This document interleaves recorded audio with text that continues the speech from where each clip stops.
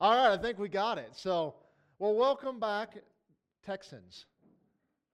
I was really hoping that if we could time it, because I knew they were coming, to where they could walk in awkwardly during a moment where we could all stand up and applaud. And it didn't work out that way.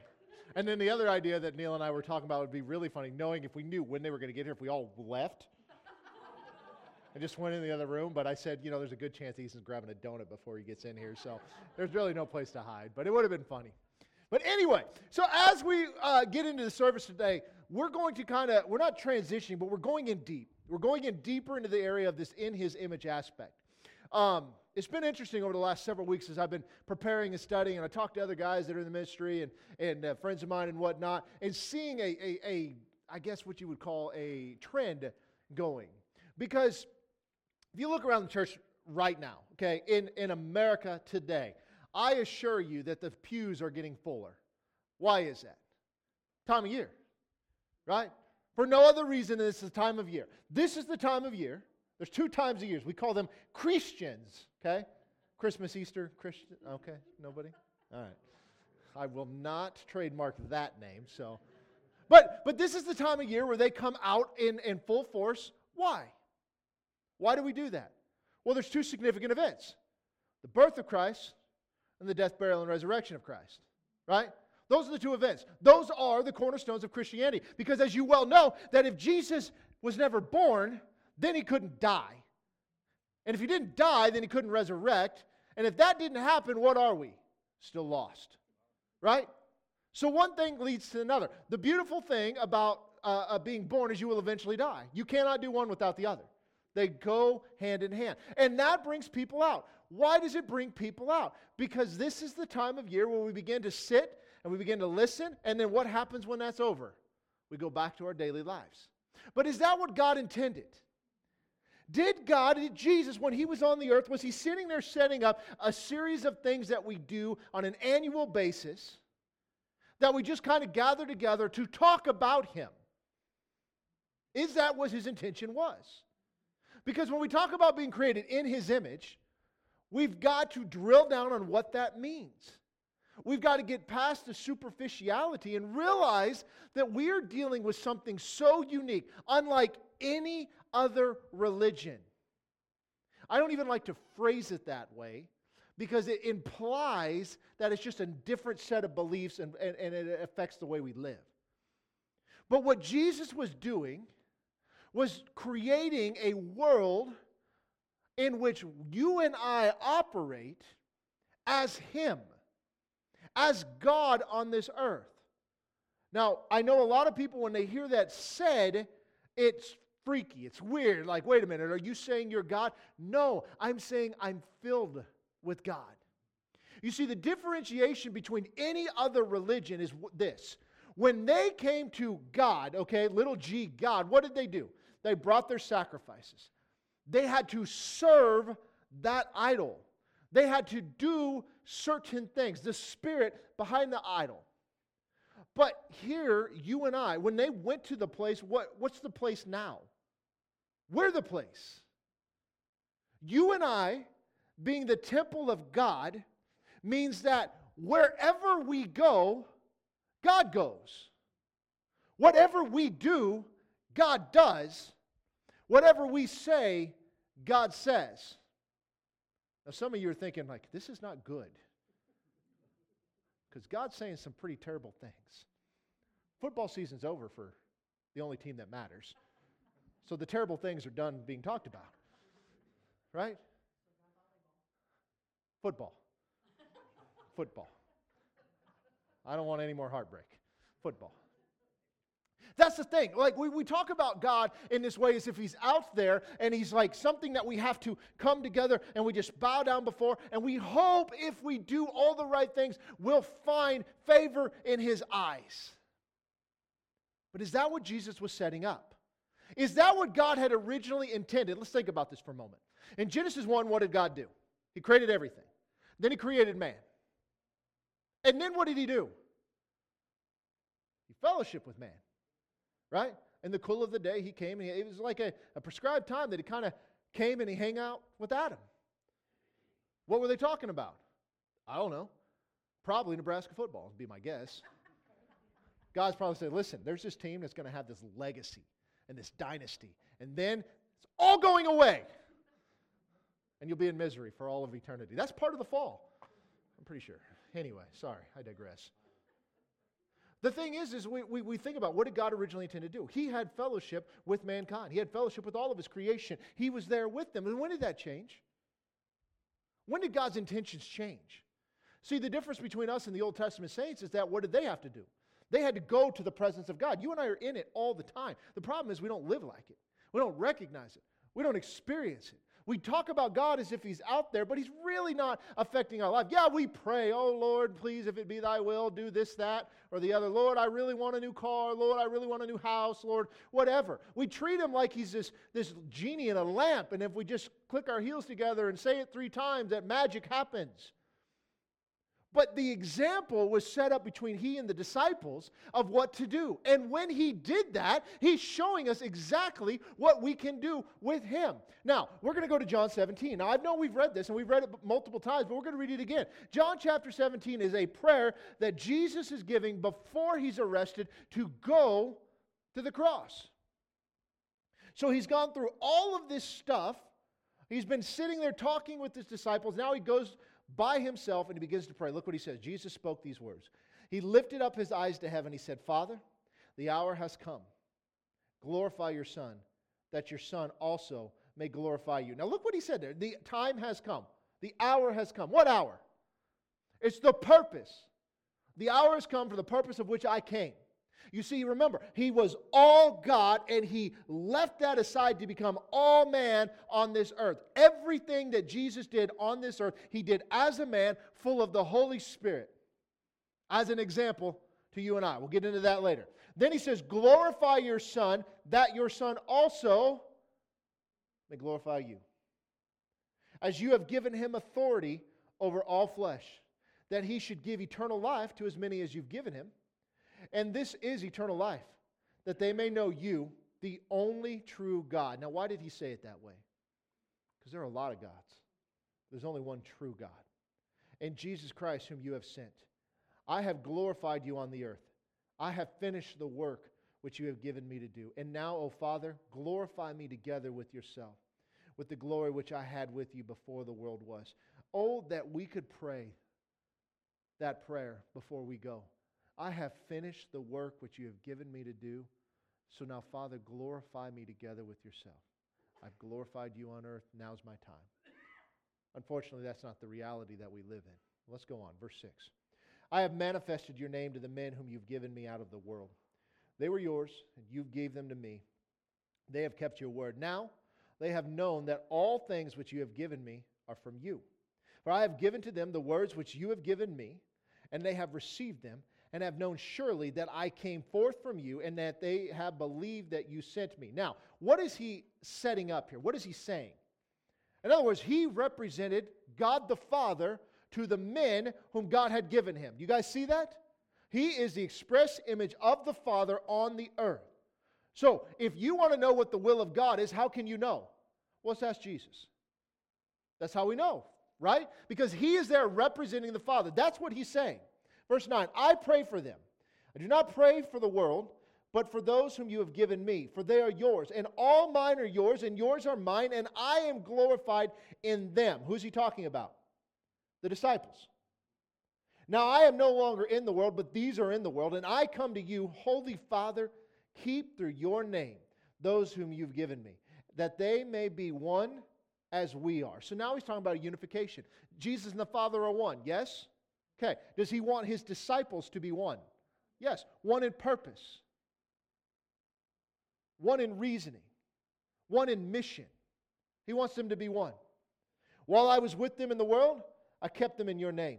Those whom you gave me I have kept, and none of them is lost except the son of perdition, that the scripture might be fulfilled.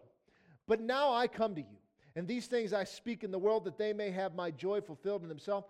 I have given them your word. And the world has hated them because they are not of the world, just as I am not of the world. Do not pray that you should take them out of the world, but that you should keep them from the evil one. They are not of the world, just as I am not of the world. Sanctify them by your truth. Your word is truth.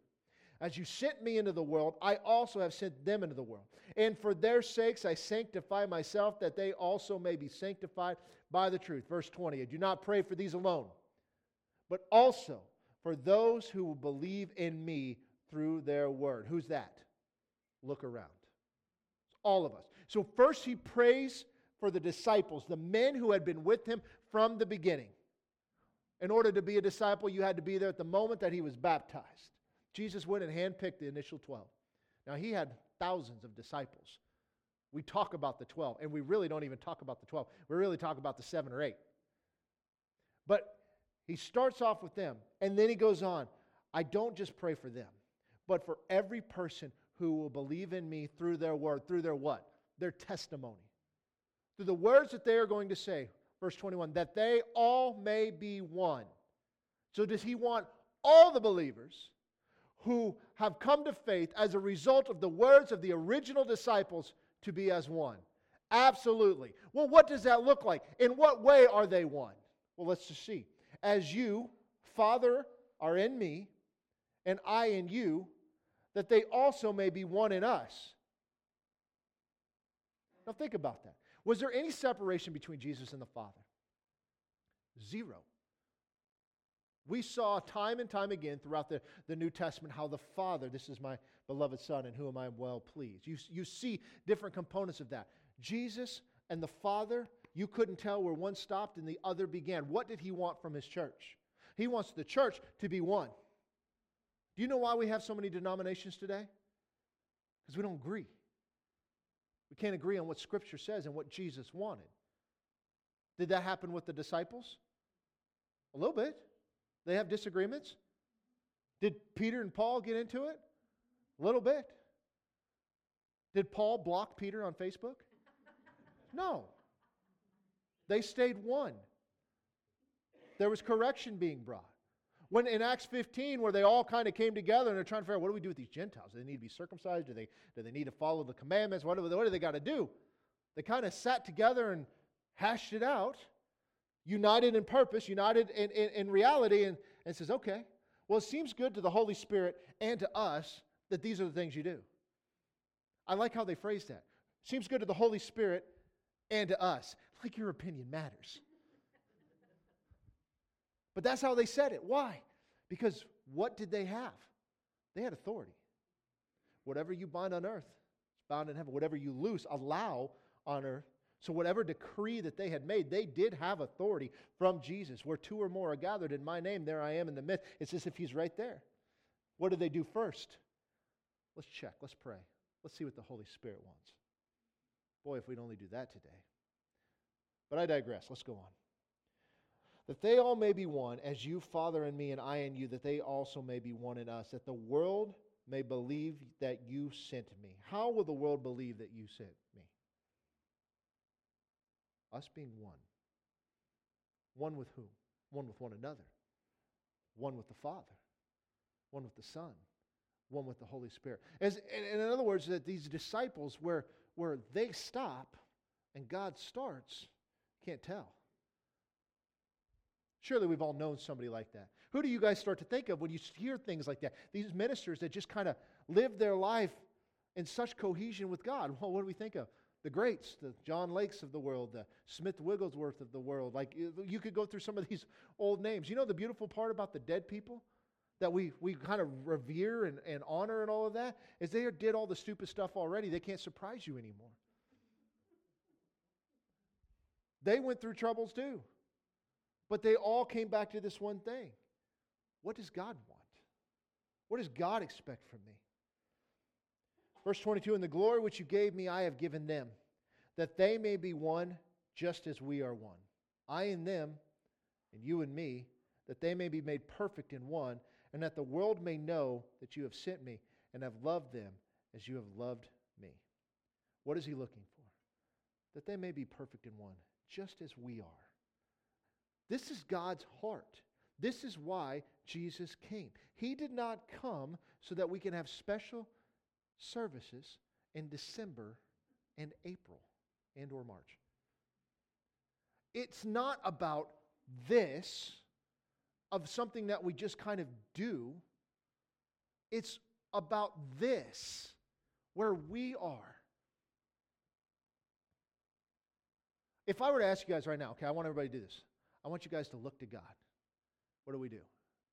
We look up. Where should we look? Inside. Where's He at? Because we are one with Him. This matters. I promise I'm going somewhere with this. Verse 24. Father, I desire that they also, whom you gave me, may be with me where I am, that they may behold my glory which you have given me. For you loved me before the foundation of the world. Where is He? See at the right hand of the Father. O righteous Father, the world has not known you, but I have known you, and these have known that you sent me. And I have declared to them your name, and will declare it, that the love with which you love me may be in them, and I in them. See, here's the problem. We are waiting on something to happen. We're looking for something we can do, something tangible that we can go into, something that we can experience in God. What can we experience in God? Well, we can experience in a service. We can experience by taking communion. We can experience by singing songs. Those are tangible. But for the average person, this idea that God is in us, while they all may say it, not many believe it, because if you believed it, it might alter your behavior just a little. The decisions that you make of where you go might change. And then on top of it, where you go, the things you do might change also. But how do we get there? How do we get to where Jesus intended His disciples to be? Because in this room are people who are disciples of Jesus. What does that mean? I'm a follower. I won't even use the term Christian because it's been so bastardized, but I'm the follower of Jesus. So what He said, I'll say, and what He did, I'll do. In other words, what is it? I'm created in His image. I'm His representative. So I want to make sure that the words that I speak glorify and honor Him. The things that I do glorify and honor Him. You guys hear me say it all the time. Lord, with every fiber of our being, may we worship You and give You everything. Those are not just hyperbole. That literally means something. Lord, I want every aspect of my life to bring glory to You, no matter where I am and what I'm doing. Whether it be at the school, or whether it be at my business, or whether it be in the grocery store. Lord, I want to buy milk and glorify You in it. I want every part of my life. In other words, I'm so God conscious that the things of this world will grow strangely dim. So God aware of who He is in me that everywhere I go, it's like I'm scanning the room just like Jesus would have. Just like Jesus did. Just like His apostles did. How do we get there? John chapter 15. You see, these things that we say, we obviously don't really believe. Or we just haven't figured out how to step into it. John chapter 15, verse 1 says, I am the true vine, and my Father is the vine dresser. Every branch in me that does not bear fruit, He takes away. And every branch that bears fruit, He prunes, that it may bear more fruit. You are already clean because of the word which I have spoken to you. So abide in me, and I in you. As the branch cannot bear fruit of itself unless it abides in the vine, neither can you unless you abide in me. Now let's stop. So what is the moral of the story here? It's talking about fruit bearing and how one does it. The fruit-bearing aspect that Jesus is referring to here has to happen through what? Connection to the vine. Right? We're the branch, He's the vine. He's the trunk, we're the branch. If you cut a branch off of a tree, how much fruit is it going to bear? None. If I take a branch and I go set it next to a tree, how much fruit is it going to bear? It's not. It's going to dry up and wither away to eventually be tossed off to the side. So in other words, He's saying there's no way that you can produce fruit in and of yourself. You can't do it. Abide in me and I in you, as the branch cannot bear fruit of itself unless it abides in the vine. Neither can you unless you abide in me. What is happening right now in the world? Well, churches are starting to fill up. I am going to honor God by my attendance during the Christmas season and once again during the Easter season. Are they abiding in Him? No, you can't be. Because you can't abide in God and it not affect you. You can't abide in Him and there not be life flowing through you. You have to. And the problem is we seem to think that, oh man, if I get born again, then the life of God is in me. That's true. But you've got to unleash it. Because abiding doesn't simply mean a conscious awareness that God is in me. It's that life-flowing spirit. Recognizing, being so aware of His presence. Let's go on. Verse 5. I am the vine. You are the branches. He who abides in me, and I in him, bears much fruit. For without me you can do nothing. And if anyone does not abide in me, he is cast out as a branch and is withered. And they gather them and they throw them into the fire and they are burned. If you abide in me, and my words abide in you, you will ask what you desire and it shall be done for you. But by this my Father is glorified, that you bear much fruit, so you will be my disciples. What is the purpose? To bear fruit. To live our lives in a way that we bear fruit for the kingdom. This is how God is glorified. Now, here's the thing. This is what we have to think about. When we're truly abiding in Him, do we have to try to bear fruit? Well, let's put this in a natural term. Does a branch try really, really hard to bear fruit that's connected to the tree? The apple tree is not really putting forth a lot of effort to make apples. It's what it does. A healthy apple tree will produce apples. A healthy orange tree will produce oranges. I'll tell you something that's a little embarrassing for me, and maybe I've told you this before, but I did not grow up in an agricultural world, even though I grew up in this area, and I grew up in a small town, and agriculture's all around you. There's a lot that I did not know. One of which is that dairy cows do not just produce milk because they're dairy cows. They actually have to have a baby to produce said milk. Now, when that was explained to me about a decade or so ago, it made sense. But prior to that, I thought, well, God made animals that make milk. That's pretty sweet. Had no idea. But even in that, is the body just straining so hard to produce that little cow? No. What happens? When you abide, fruit is produced. You see, it comes with the territory.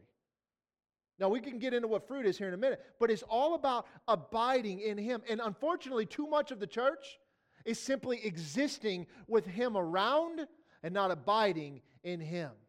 It transforms everything. So let's look at this here a little deeper. We recognize that He is the branch, we are the vine. We hear that said all the time, but we don't even know what it means. The word abide simply means this: to remain stable or in a fixed in a state. That's a proper definition. What does it mean to say that you abide by the rules? You conform to them. If you abide by the decision that was made, what does that mean? That without objection, I will accept it. I will accept what the decision was made. I will live my life by the rules. So if we're abiding in Him, what are we doing? We're staying inside the confounds of what Jesus intended for a human being to do on this earth. And what is that? We see it in Genesis chapter 1. Be fruitful, multiply the earth. Fulfill it. This is exactly what God had intended to do from the very beginning. If you're wondering what the new heavens and new earth will be like, it's going to be like Genesis chapter 1 and Genesis chapter 2. It's going to be all over again. You had paradise lost in Genesis 1. You've got paradise regained at the end of Revelation, and everything in between is how we get to those two spots. But that's then. This is now. You see, when we come to Christ, we think it's our ticket to heaven. No, Jesus never went around saying that if you die today, do you know where you'll go? Never once. Heaven is the byproduct. The beautiful thing about a life given over to Christ is you don't have to try to get to heaven. You're in. You're already clean because you believe the Word. But now, bear fruit. Bear fruit because He's worthy. That's where this is going. So let's look at this a little deeper. 1 John chapter 2. Excuse me. Verse 3 says, "Now by this we know that we know him, if we keep his commandments. He who says, 'I know him,' and does not keep his commandments is a liar, and the truth is not in him. But whoever keeps his word, truly the love of God is perfected in him. By this we know that we are in him. He who says he abides in him ought himself also to walk just as he walked." So if you are claiming to abide in the Lord, what should we be doing? We should be walking just as he walks, right? Is that not what John says? It's funny that it is John who uses this word abide so many times in all of his writings. The majority of the time is him talking about this. But look what he said in verse 4. "He who says, 'I know him,' and does not keep his commandments is a liar, and the truth is not in him." If you're wondering who the group is that says, "Lord, Lord, I did this in your name, I did that in your name," those are likely a good chunk of the people that might be just attending church this week and next week, and not again until March or April, whenever it is.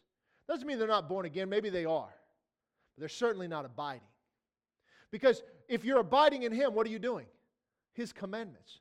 Well, what are his commandments? To abide in him. If you abide in him, getting together with the body of Christ is easy. It's part of what we do. Worshiping God, it's easy. It's part of what we do. Prayer, fasting, easy. It's part of what we do. Because I want to be so God conscious. I want my flesh buried down. It's so hard today, especially with these young people. These young people have had a lot handed to them in life. Life is getting easier and easier. And with each passing generation, the easier life gets, the harder it is for them to recognize this. But their entire lives are brought up to go and chase these things. And they're trying to do all these things and make their place in this world. But what if their place was intended to just abide in him? What if we truly just sought after the kingdom of God and then these things will be added to you? What if we really just believe that? And we quit trying to make things happen and we allow the Lord to direct our path? What happens? You see, what happens when we walk as he walked? We're abiding in him. 1 John chapter 4, verse 15. It says, "Whoever confesses that Jesus is the Son of God, God abides in him, and he in God." You see, what we've got to understand is that everything that we do is from a position of righteousness. Right standing with God. Everything that we do is from a right position with God. There are only two positions. The right position with God and the wrong position with God. Many people will drive to church, but they've never been driven to their knees. We're abiding in something. It's either in God or it's in the world. Did Jesus intend for his disciples to abide in this world? No, he said this world will hate you because of my word. That means if the world is not hating you because of his word, maybe you're not abiding in him as you should. Maybe we're trying way too hard to get along instead of bringing truth. Don't misunderstand me. I'm not talking about being belligerent for belligerent's sake. I'm saying that we are so immersed in him because we recognize that we are the temple, that presence, the truth, all the power just exudes from us everywhere we go. Let's look at Romans chapter 8. Verse 5. It says, "For those who live according to the flesh, they set their minds on the things of the flesh. But those who live according to the Spirit, the things of the Spirit. For to be carnally minded is death, but to be spiritually minded is life and peace. Because the carnal mind is in enmity against God, for it is not subject to the law of God, nor indeed can be. So then those who are in the flesh cannot please God." Now let's stop for a second. Those who live according to the flesh, they set their minds on the things of the flesh. Those who live according to the Spirit, they set their minds on the things of the Spirit. We're talking about carnally minded. Again, I know we've talked about this, but this isn't a moral attribute necessarily. This is thinking biblically, thinking spiritually. What did Jesus do? We can get the old bracelets out again if we need to. What would Jesus do? But it was a valid question. It turned into nonsense, but it was a valid question. Brilliant marketing. Somebody made millions selling these bracelets and T-shirts and all of that. But it didn't transform lives. You see, he's talking about us living spiritually minded. It's life and peace. I'll tell you a story. Terry, you guys know Terry and Laura. Terry was telling me a long time ago that, he's had some business dealings or some things that he's always wanted to do and stuff like that. And he said, years ago I recognized that the harder I tried to make something happen, the more likely it was to blow up in my face. And when I quit trying to make things happen and just allowed them to come, suddenly things got a lot easier. It's an interesting take. Because do we have to try to do the things of the Spirit? No, we should be so immersed in His presence that it just happens naturally. Verse 9, but you are not in the flesh, but in the Spirit, if indeed the Spirit of God dwells in you. Where's the Spirit of God? It's in you. Now, if anyone does not have the Spirit of Christ, he is not his. And if Christ is in you, the body is dead because of sin, but the Spirit is life because of righteousness. But if the Spirit of Him who raised Jesus from the dead dwells in you, He who raised Christ from the dead will also give life to your mortal bodies through His Spirit who dwells in you. He will give life to your mortal body. Do you need your mortal body to fulfill the plan of God in your life? Absolutely. If it's sick and broken down and can't move and all of that, is it going to work very well? No. Was that God's intention? Not according to Scripture. God's intention was not about us just barely getting by. God's intention seemed to be that we will thrive in the face of any persecution and anything that this world throws at us. I don't care what it is. But the thing that we've got to understand here is when Jesus was on this earth, what was He doing? He was representing God to man. And then He says, I want you to represent me to man. Right? So therefore, everything that Jesus said about Himself, He was also saying about us. Let me show you this. In John chapter 8, I want you to watch this. John chapter 8, verse 12, it says, then Jesus spoke to them again, saying, I am the light of the world. He who follows me shall not walk in darkness, but have the light of life. No problem, we know that verse. There's a whole context there we don't need to get into today. The statement in and of itself stands. I am the light of the world. Who's the light of the world? Jesus is. And who follows that light will not walk in darkness, but they will have the light of life. So those who follow the light of the world. Now let's go to Matthew chapter 5. Again, you're familiar with this. Verse 13. You are the salt of the earth. But if the salt loses its flavor, how shall it be seasoned? It is then good for nothing but to be thrown out and trampled underfoot by men. You are the light of the world. A city that is set on a hill cannot be hidden. Who is the light of the world? He just said we are. Who did He say was the light of the world? He was. Well, then how can we be? Because where He is and where we start, you don't know. Nor, verse 15, do they light a lamp and put it under a basket, but on a lampstand, and it gives light to all who are in the house. Let your light so shine before men that they may see your good works and glorify your Father who is in heaven. You see, if that light is not shining, who's the light of the world? We are. That means everybody who's born again is a light to the world. Unfortunately, some of those lights are running pretty dim. Because we're not letting that light shine before men. Because we're not immersed in His presence. We're not aware that He is in us. Every time I go to work, where is Jesus? He's with me. That presence is there. Can I do my job and minister? Absolutely. Can I go to school and do my schoolwork and my studies and pay attention and still bring the presence of God? Absolutely, because where I go, He goes. You cannot be separated from the presence of God. And so many of us, and so much time has gone to God, we just want the Holy Spirit to fall down. He can't fall down. He's already in us. He's already here. We're waiting for God to do something. Where is He? He's in us. What's He waiting for us to do? Hey, move. Walk as I walked. How many of you guys want to see a move of God?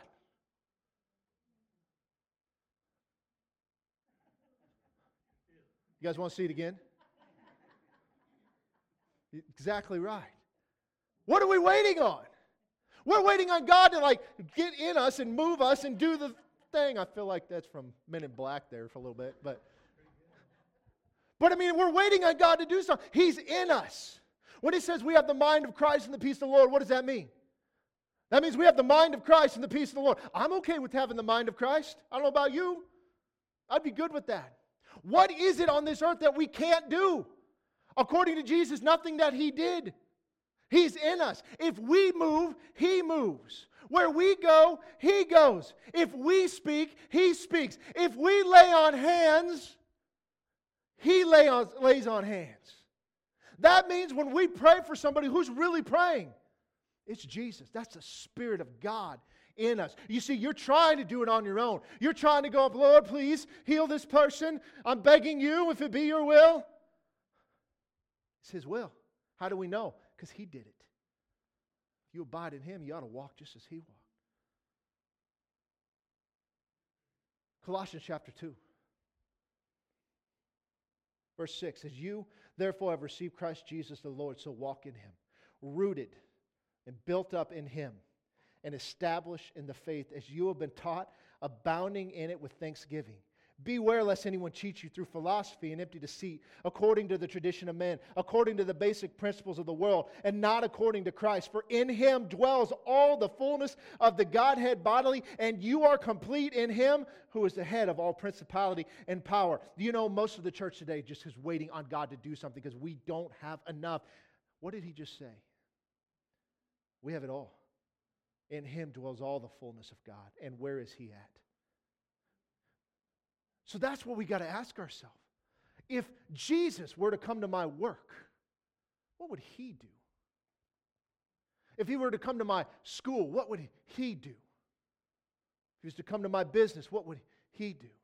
If Jesus was walking through the grocery store and He sees somebody in a wheelchair, what would He do? If He got a phone call and found out somebody was diagnosed with cancer, what would He do? Because whatever that is, it's what we should do. If Jesus were standing here right now and found out that Jim Clodfelter had a bum knee, he got an MRI, basically said they don't know what's wrong, but it's shot. He's been on crutches for 2 weeks, and he threw the crutches away yesterday or the day before, but he's in pain. What would he do? So what should we do? We should pray for him, shouldn't we? Because what's the difference? We're waiting on God to move. God's like, move! So let's do that. Let's pray for him. Who wants to pray for Jim? Who wants to be Jesus right now? Somebody. It's not a matter. Again, the only reason I'm not is because everybody waits on the pastor.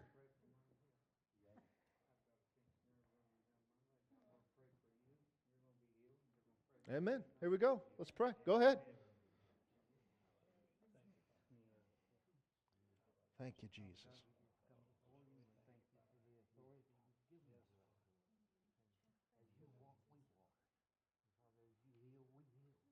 Yes.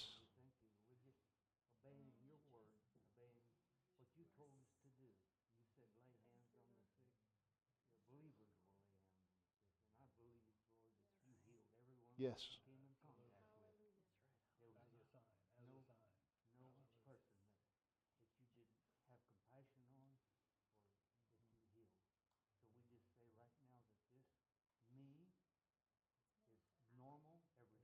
Percent.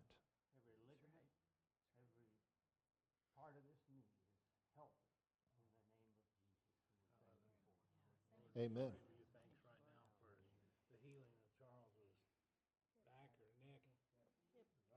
Thank you, Jesus. It's your life. Father, we command that ligament, that nerve, that whatever it is that is causing the sciatic nerve, Father God, we just pray, Lord, that everything in his body comes in line. Thank you, Lord God. You said you ask anything of the Father in my name, and he will do it. So, Lord, right now we ask, Lord God, we ask right now Thank you, in Jesus. Jesus' name. Release your power. To heal. To heal. Hallelujah. Thank you for healing that hip, Father God. Yes, Lord. Thank you for healing that body, Father God. Yes, Lord. Thank you for healing my body, Father God. Thank you, Jesus. Hallelujah. Thank you. Hallelujah. Amen. Amen. You see, if Jesus was standing here, you'd have no doubt. We'd all be standing in line. Okay, Lord, I stubbed my toe. Right? But the same thing, it just happened. Now, what would Jesus expect him to do? Get up and walk. Get up and walk. And it might feel a little weird at first. Because remember, when Peter looked at the man at the beautiful gate and he pulled him up, it talks about he's a little wobbly. But the more that he does it in faith, the more that he walks, the more he's going to realize that strength is coming back. It's 100%. I'll tell you, I hurt my back last week with Paul Zimmerman, of all people. Okay? Playing golf. I did it a year and a half ago. I couldn't hardly walk for 3 to 4 weeks. It was bad. And the same exact thing happened. And I'm praying, I'm like, okay, God. I immediately went to the chiropractor. I went through all the rigmarole. I actually had a phone call with Corey Brewer, whom we all know and love and adore now. And I told him we're going to make T-shirts with his face on, and we're all going to wear them. But he's like, I was telling him, I'm sitting in the chair, and we're talking about something completely unrelated, and I winced as I moved. And I said, oh, yeah, man, I hurt my back. And he's like, are you believing God? And I said, well, yeah, I am. He's like, are you really? I said, yeah, I am. He's like, I'm going to pray for you. So we prayed. Again, felt zero, felt nothing. I get up out of my office. I went in there. I was probably getting coffee is what I usually do. And I'm walking around. And the Lord literally said, if your back was healed, what would you do right now? And he said, touch your toes. And I'm like, Lord, I can't touch my toes on a normal day. I can barely see them. But I know they're there.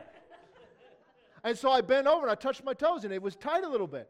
And he's like, do it again. And so I did it again. And I did. And the next thing I know, I'm walking. I played golf again with Paul on Mondays. Now, sometimes you walk into the lion's den on your own, okay?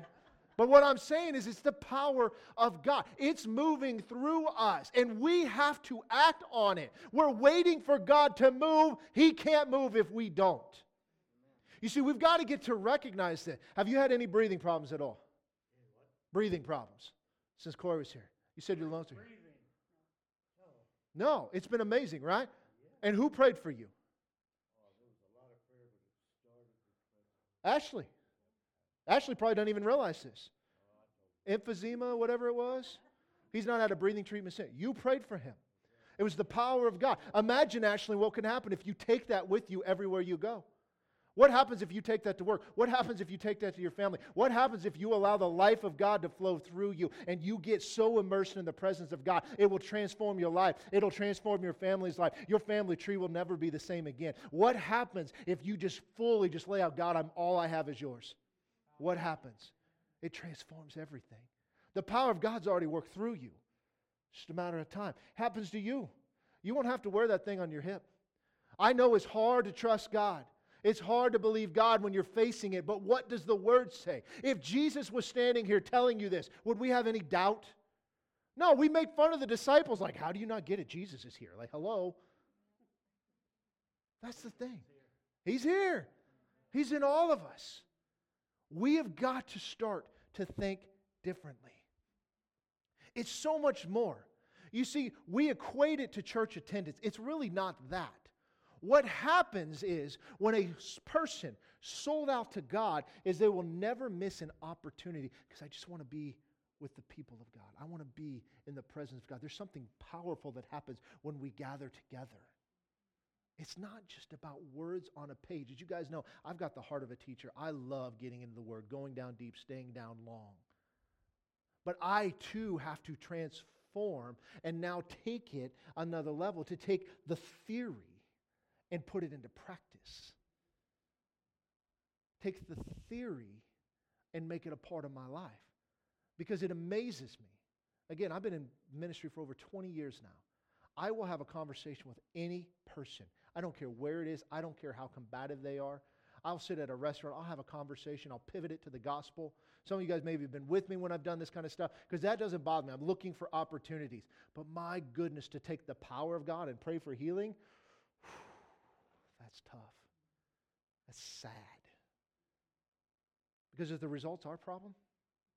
No.